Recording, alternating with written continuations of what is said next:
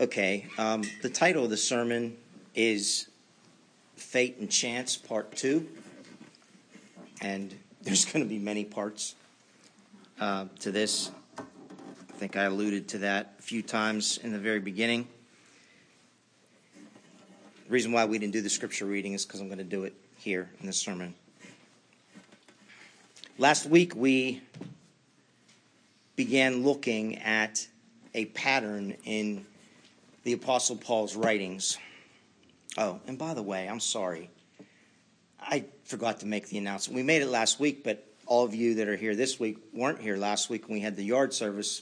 Masks are now optional. That's okay. Should have said that in the very beginning. Okay, so anyway, last week we began looking at a pattern in the Apostle Paul's writings. And it's a pattern used by Paul to describe how we obtained salvation. More specifically, we see in Scripture that God predestines us and calls us from before the foundations of the world. That is, before the world was even created. He had us in mind, according to Scripture, before he created the universe. Each of us, that we would be his in Christ Jesus. And he also not only marked us for salvation, but he marked us for a purpose. And that purpose, as we will learn, is to be conformed to the image of Christ. So let's look again at our text one more time. We looked at it last week. We'll look at it again this morning. And next week, actually, Romans 8, 28 through 30. And you're going to want to follow along, folks, in your Bibles. You will be totally lost this morning if you don't follow along in your Bible. Verse 28, and we know that for those who love God, all things work together for good, for those who are called according to his purpose. For those whom he foreknew, he also predestined to be conformed to the image of his Son, in order that he might be the firstborn among many brothers. And those whom he predestined, he also called, and those whom he called, he also justified, and those whom he justified, he also glorified. So, God foreknows, he predestines, he justifies, he glorifies us. We're conformed to the image of his Son. That's the pattern I'm talking about when I talk about the pattern in Paul's writings, 2/3 of the New Testament. And that's the pattern without deviation, by the way, as you will see. Now, also last week we looked at a very similar order of words, almost identically, actually. If you flip over to Ephesians, please. Same pattern.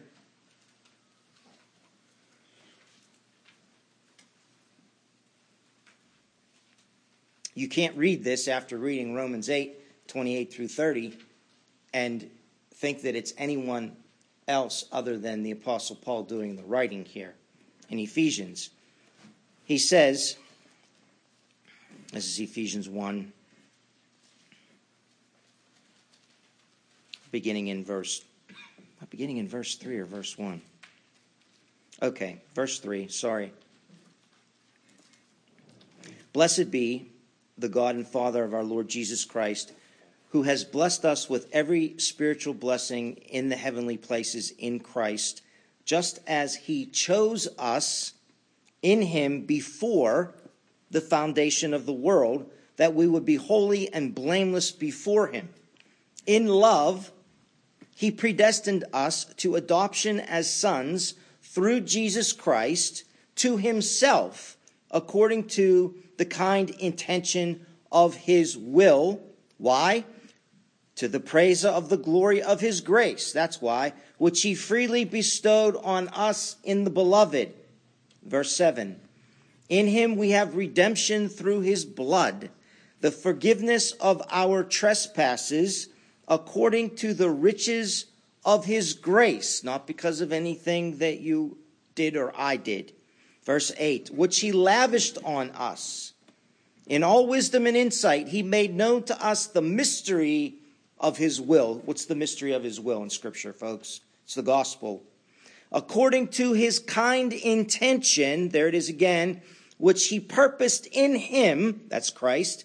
Verse 10, with a view to an administration suitable to the fullness of the times, that is the summing up of all things in Christ, things in the heavens and things on the earth. In him also we have obtained an inheritance, having been predestined according to his purpose, who works all things after the counsel of his will, to the end that we who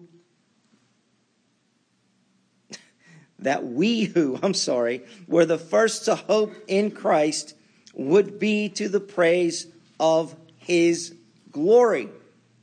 It's all about glory, folks. So there you have it. A very similar order of words in Romans 8 and Ephesians 1. And as I said before, we're going to continue to see these words elsewhere, leading us to this same pattern by which we are saved. Scripture interprets Scripture, right? As a matter of fact, these words are so common in this sequence as they describe how our salvation came to pass that theologians have nicknamed this chain of words.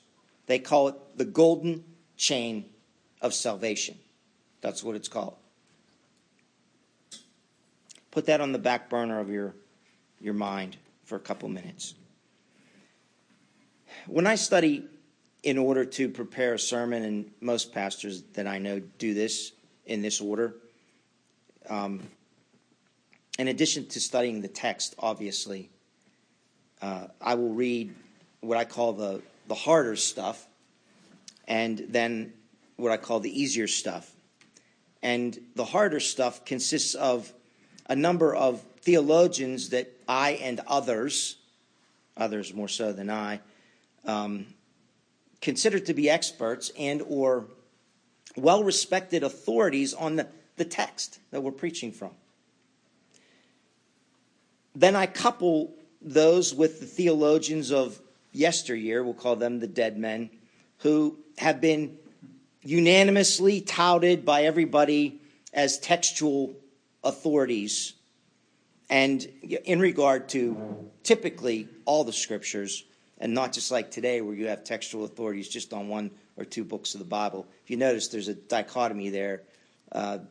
Postmodern theologians specialize in a book, and the old-time theologians, Edwards, Owen, specialized in the whole canon. Anyway, different sermon. How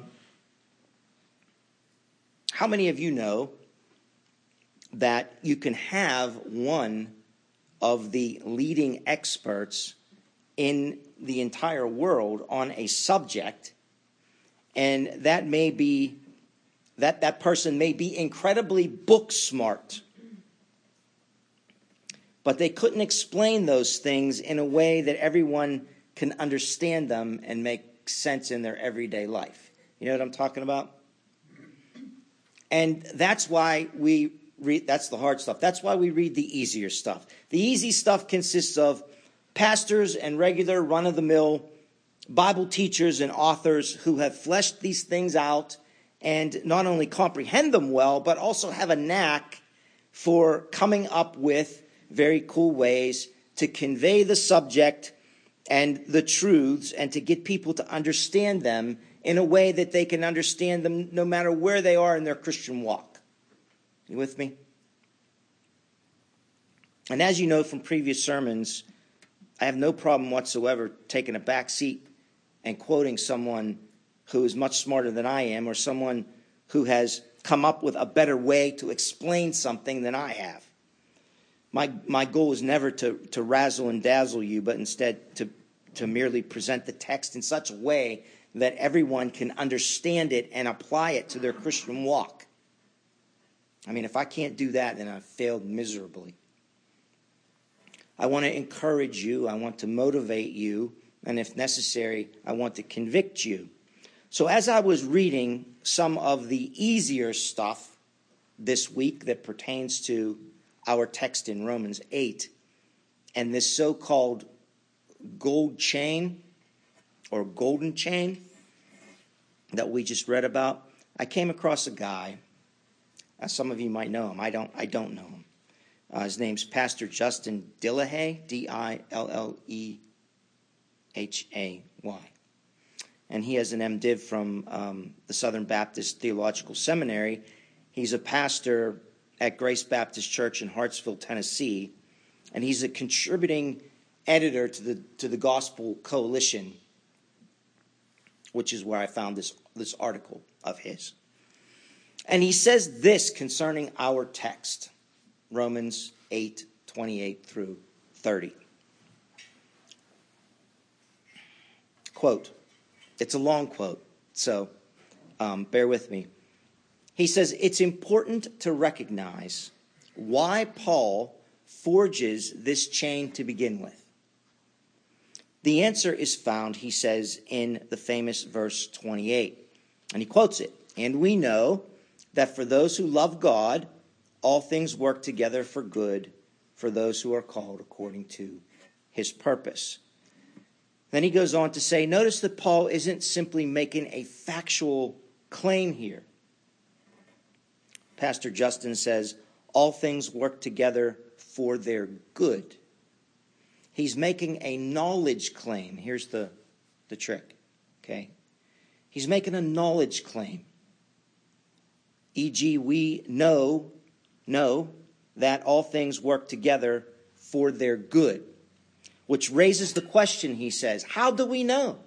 How do we know that all things work together for their good?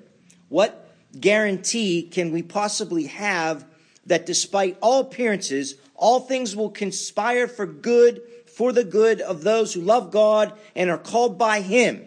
That's the question of the golden chain, he says. And he goes on to say, that's why verse 29 begins with the word for. Look in your Bible. This is a great point. Remember, he says the trick is to know why. Then he says that this is why verse 29 begins with the word for. He says it's providing an argument for how we know verse 28. Look at verse 28.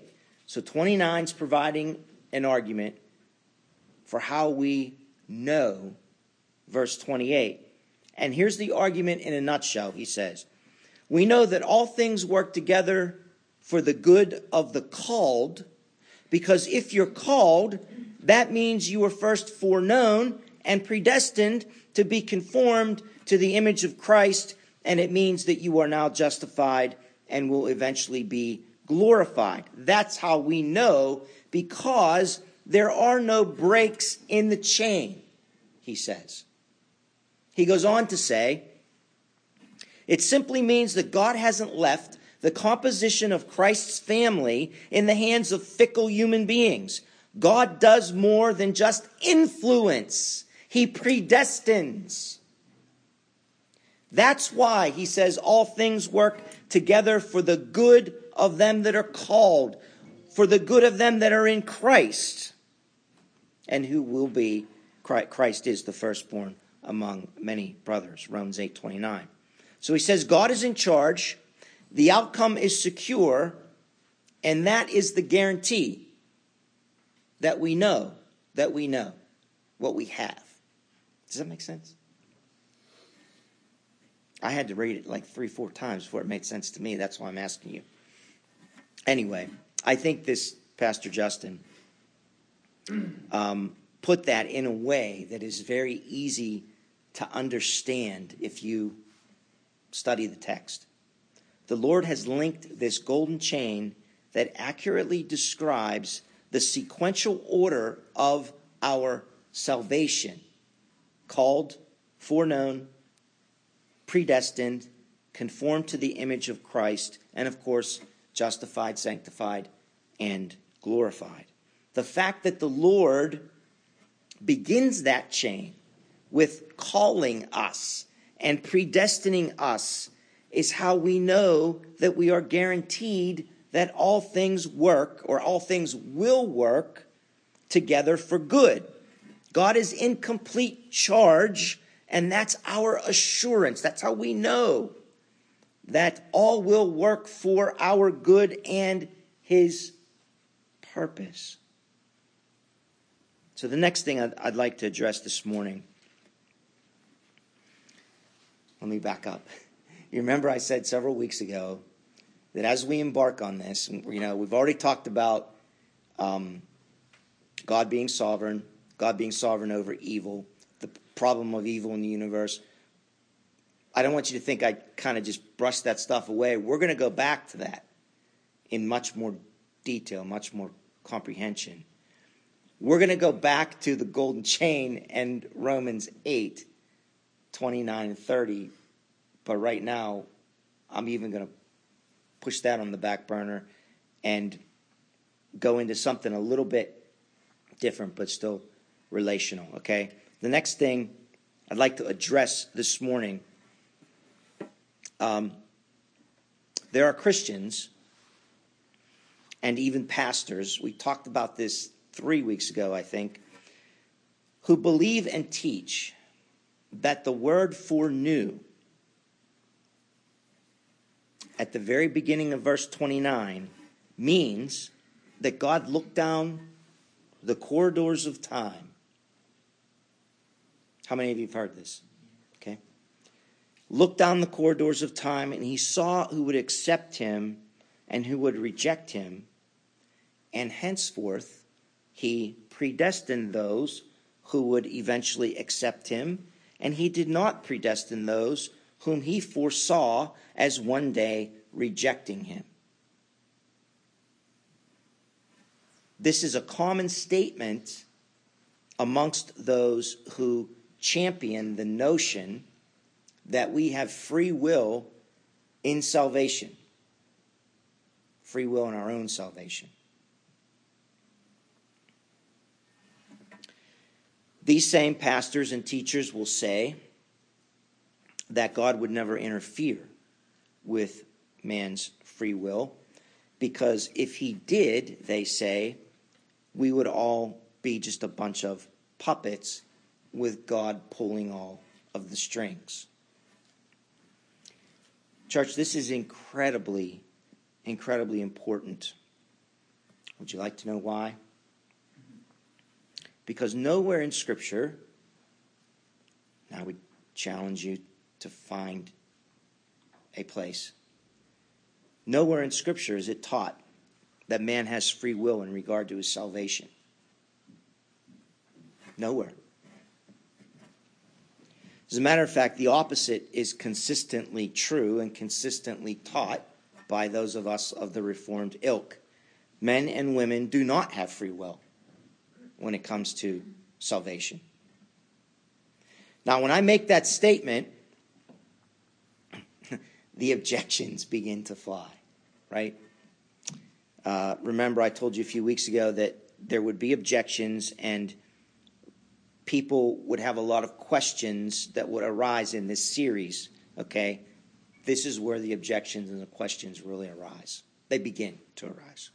Predestination and election. And people will say things like, well, the Bible says whosoever will can be saved. They'll say things like, well, now, 2 Peter 3:9 says that God desires all men to be saved. And they'll say, 1 Timothy 2:4, Paul says that God, our Savior, desires all men to be saved and come to the knowledge of the truth. Right? People said that to you before. Arminians said that to you.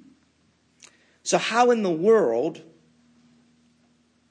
this is what they would say to me and have said to me, how in the world can you possibly say, Mike, that man has no free will and that God predestines certain people to saving faith and passes others over? It's imperative that we thoroughly address this. Because if we don't, folks, if we don't have a right view of this doctrine, you will not have a right view of God, who he is, his character. And you won't have a right view of who you are in Christ. That's why it's so important. If I was born in West Virginia and I worked in the coal mines there for 42 years, and you went around telling everyone that I was born in Alaska and that I worked as a commercial fisherman there for 25 years, people would certainly say that you don't know me. It's no different with God. If God says numerous times in his word that he predestined you unto salvation, and you go around telling everyone that this isn't true and that God actually never interferes with one's free will regarding salvation, people would say that you not only don't know and understand Scripture, but you don't know and understand the God of Scripture. Who God is and what you are in Christ is directly related to how God saved you. And if you don't understand that,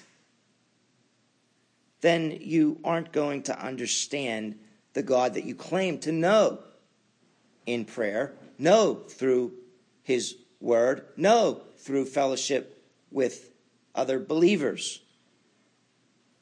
We will end up getting to this and to the corridors of time next week. But before we go there next week, I want to handle these objections that I just quoted, the scriptures I just quoted. I want you to turn to these two. You can turn to 1 Timothy 2 first.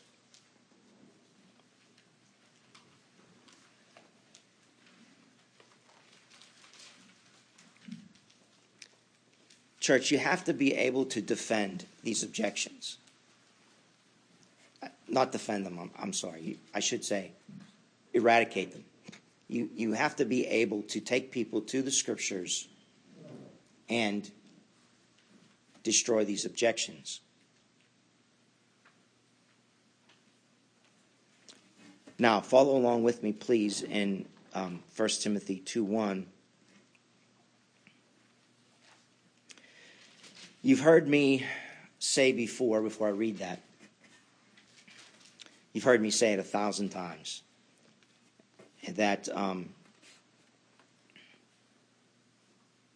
the one thing that causes misinterpretation of Scripture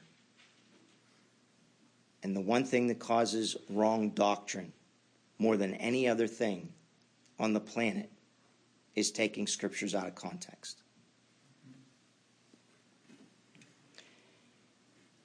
You can't take verses and yank them out of context of the chapter and the book and the canon and willy-nilly build an entire doctrine around that one verse that you yanked out of context. You can't do that. But everybody does it. We got to stop doing this, and we've got to tell others and teach others to stop doing it. And the only way, I'm going to put another plug in for this. I do it all the time, not going to stop anytime soon. The only way to stop doing this is to make people understand what it means to study the Bible inductively. And teaching others to study the Bible inductively. Now, we don't have time this morning to get into inductive Bible study and why it's important. We've talked about it here many times. If you don't know what I'm talking about when I say inductive Bible study, Google it. I'm not being facetious. Just Google it. Go to the Precept Ministries website, which is Kay Arthur's ministry, and learn They have videos on there. Learn how to study the Bible inductively so that you can be sure to study Scripture in context and teach other people to do the same. It's so important. Next to the day, sorry, Zach, my son. Next to the day of God saving me, the most important day of my life was not the birth of my kids or my wedding. Seriously. Next to my day of salvation, the most important day was when somebody took me to an inductive Bible study training workshop for 8 hours. Because what I learned to do there changed everything. Changed my entire life, which I hope made me a better father and a better husband and a better Christian. Folks, it's that important. Anyway, back to the subject at hand, which is common objections to predestination and salvation. Okay, 1 Timothy 2:4. The heading should say something like, pray for all people, right? Okay. Verse 2. First of all, then I urge that supplications, prayers, intercessions, and thanksgivings be made for all people. Do you mean each and every person on the planet, Paul? Now remember, in inductive Bible study, one of the first things we do is look at the 5 W's and the H. Who, what, when, where, why, and how, okay? So when Paul says to Timothy, all people, is he talking about each and every man and woman on the planet? Look at the context. Verse 2. This isn't even a new sentence. This is a continuation. There's a comma there after the first sentence. Then after the first verse. I'm going to read it again. I urge that supplications, prayers, intercessions, thanksgivings be made for all people, for kings and all who are in high positions, that we may lead a peaceful and quiet life, godly and dignified in every way. So who are the all people according to the context? Kings and people in high positions. You with me?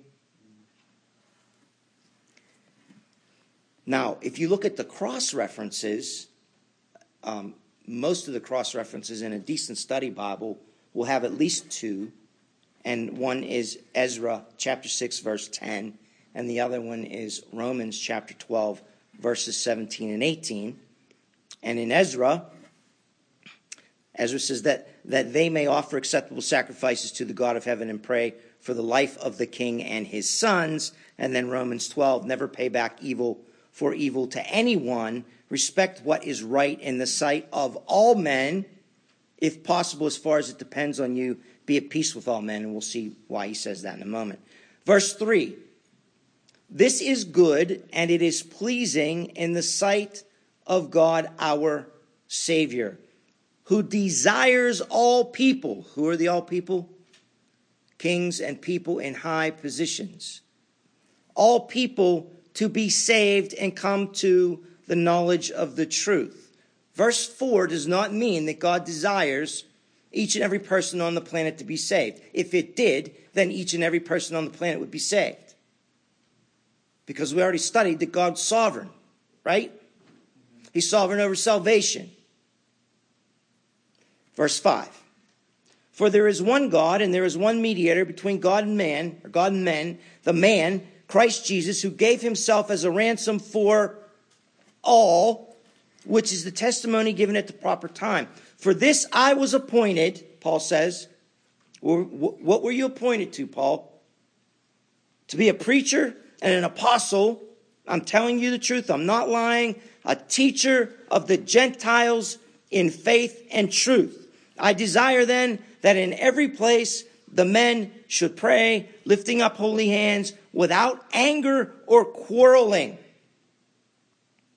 Okay, it should be clear to you at this point when Paul says all people, in the context of these verses, and in the context of the cross references, with the rest of Scripture, he does not mean all men or each and every man on the planet. He means all types and classes of men. Men of all types and classes in the social strata.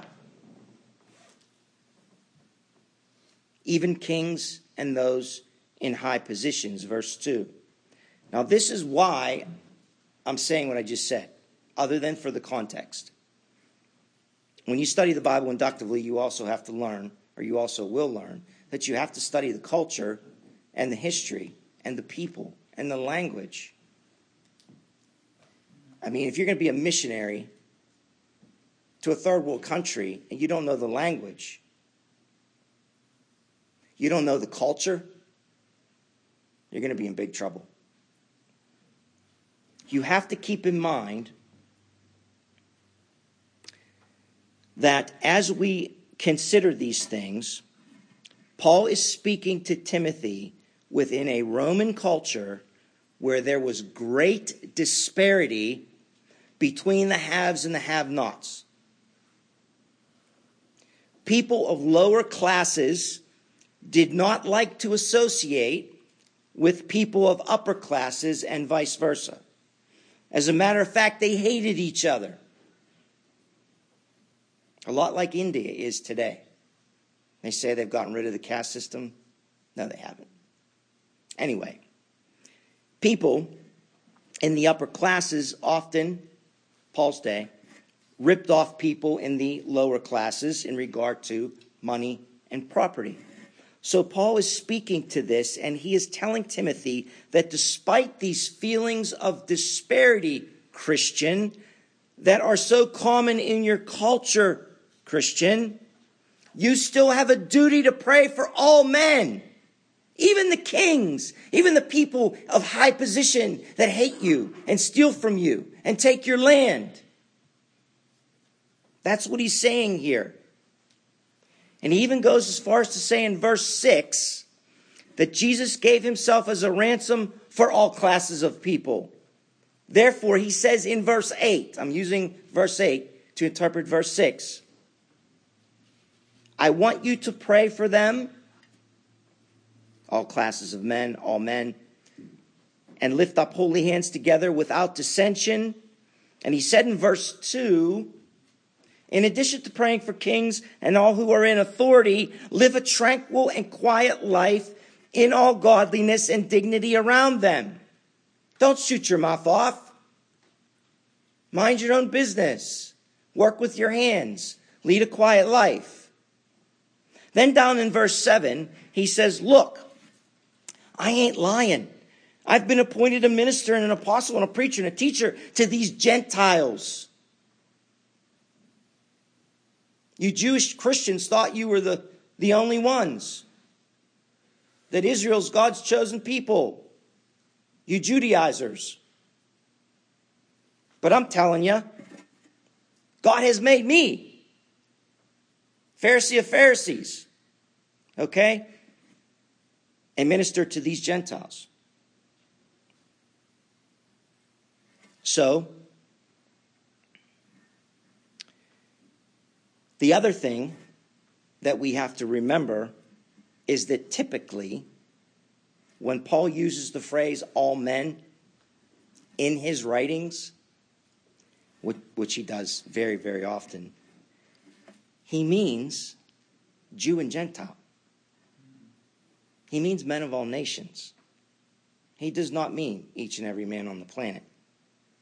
As a matter of fact, if you start in Romans 1, I've done it, and you go through the entire book of Romans and you highlight every time you see the phrase all men, every time you see it, he's talking about Jew and Gentile, not each and every man on the planet. This is the context of 1 Timothy 2. All types, classes of men, kings, people held in high regard. That's who you need to pray for, Timothy. You can't take that verse and yank it out of context and use it as a proof text to say that every man, woman, and child on the planet will be saved. Okay, let's look at 2 Peter 3:9, if you would turn there, please.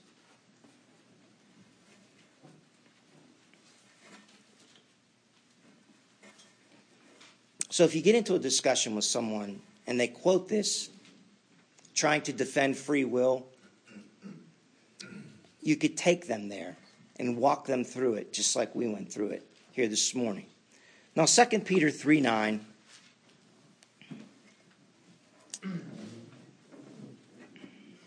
When I converse with people who are trying to convince me that they have free will in regard to their salvation, this is the verse they quote the most, or that I hear the most.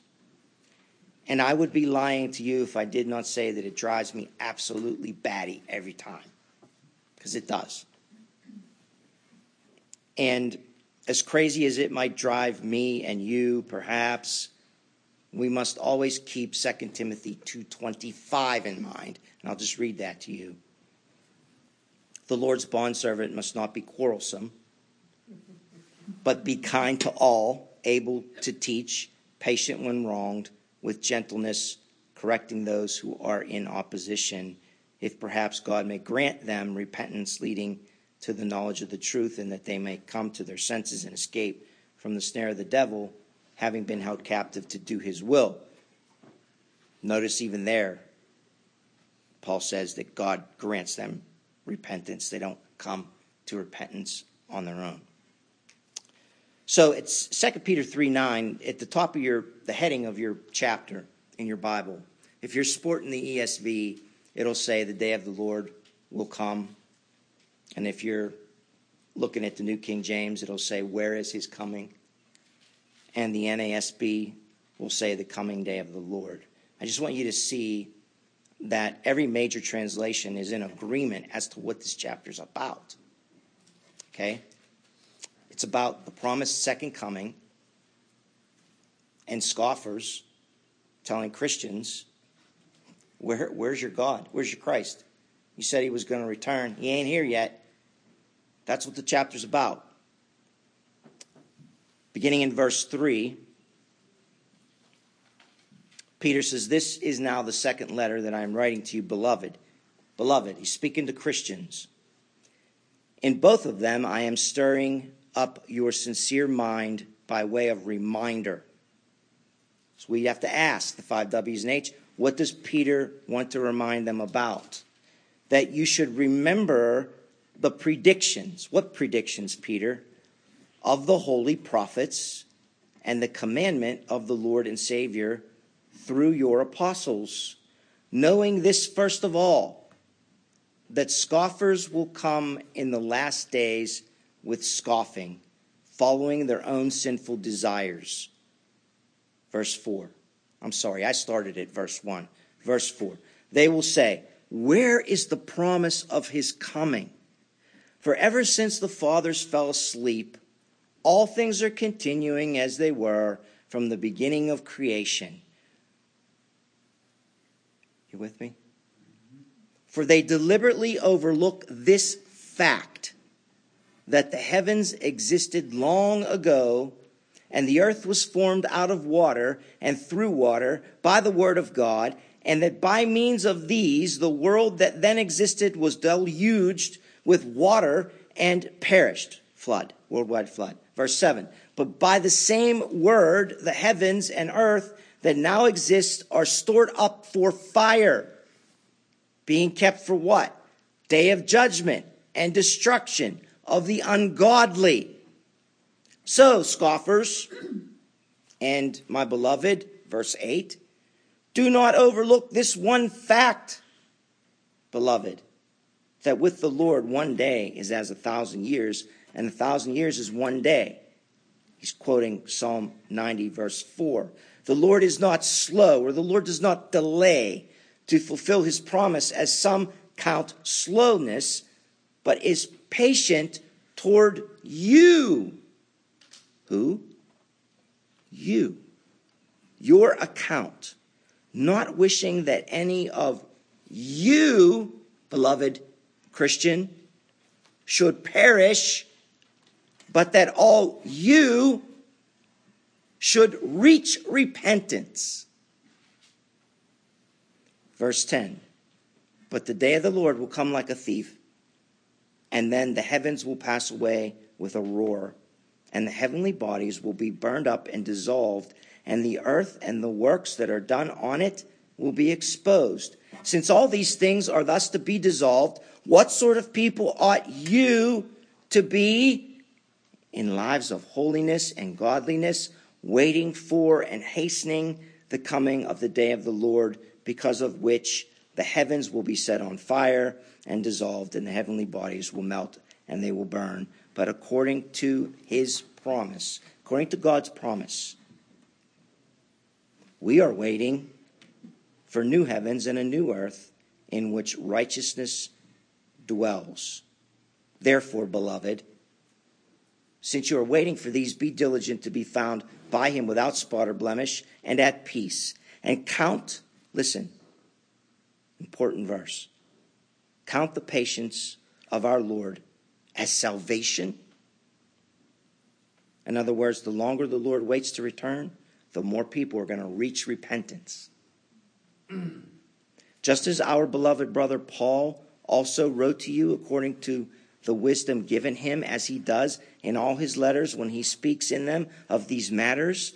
There are some things in them that are hard to understand. So even Peter knows Paul's hard to understand, which the ignorant and unstable twist to their own destruction, as they do the other scriptures. He's calling Paul's letters scriptures. Verse 17, you therefore, beloved, knowing this beforehand, take care that you are not carried away with the error of lawless people and lose your own stability, but grow in the grace and knowledge of our Lord Jesus Christ, Lord and Savior Jesus Christ. To him be the glory both now and to the day of eternity. Amen. Do you see now that this passage has absolutely nothing to do with each and every man and woman on the earth getting saved? This passage, this chapter, is about scoffers mocking Christians, beloved, because they are waiting for the Lord to return, and he hasn't returned yet. And Peter reminds these beloved Christians that Christ will indeed return, as the prophets and apostles predict he will. Then Peter says, and this is beautiful, I think, Peter says that the Lord is delaying because he's waiting for the rest of the beloved, the elect, to reach repentance, to come to repentance.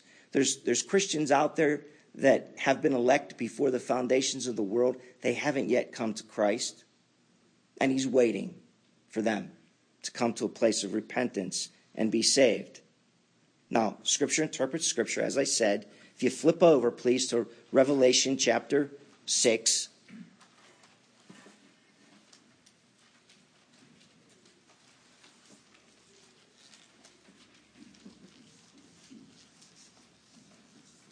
Beginning in verse 9. When he opened the fifth seal, I saw under the altar the souls of those that had been slain for the word of God, for the witness they had borne. They cried out with a loud voice, O sovereign Lord, holy and true, how long before you will judge and avenge our blood on those who dwell on the earth? How long till you get those people back for killing us, for martyring us? Then they were each given a white robe and told to rest a little longer until the number of their fellow servants and their brothers should be complete, who were to be, not yet, but were to be killed as they themselves had been killed. So we see again, there's a predetermined number of the beloved who will be saved. In 2 Peter 3:9, is not Peter's not talking about all men on the planet being saved. He's talking about those who have yet to come to Christ, have yet to reach repentance. The context there is the beloved. How many times did we read the word beloved? Again, inductive Bible study. Go down, highlight the key words, which lead to key phrases, which lead to themes. The theme there is scoffing. Where's your Christ? He's coming. He's waiting until everybody comes to repentance, then he'll return. Has nothing to do with people that are unsaved and God wanting those people to be saved, but standing there helplessly and not being able to save them because they have free will and they're rejecting him in their free will, which is the implication that an Arminian would imply. So, again, we will look next week at Romans 8, 28 through 30 again, and we'll deal with the corridors of time objection then. And we'll look at other passages of Scripture that show plainly that man does not have free will in regard to salvation. Neither can man, listen, we're also going to talk about why man can't resist God's call. Irresistible grace is what that's called, definite redemption. If God's calling you to his Son, you will come to his Son. You can't resist him, his call. So we're going to talk about that. And we will learn that man's will is not only, at times, bound. The Bondage of the Will by Luther. Remember that book? Erasmus. We're going to learn that the will is not free, and the will is indeed bound by God, either for good purposes or not so good purposes, depending entirely 100% on God and not on man. And the most important thing that I hope we learn is that all of this is in the context of being conformed to the image of Christ for the Father's glory. We have to keep that in mind at all times when we study these scriptures. This is all about God's glory. Why does God create a devil that he knows, or why does God create an angel that he knows is going to fall? Okay, Satan, for his glory. Why does God allow evil? For his glory. We'll talk about that more. Everything is for his glory. Okay. Let's pray.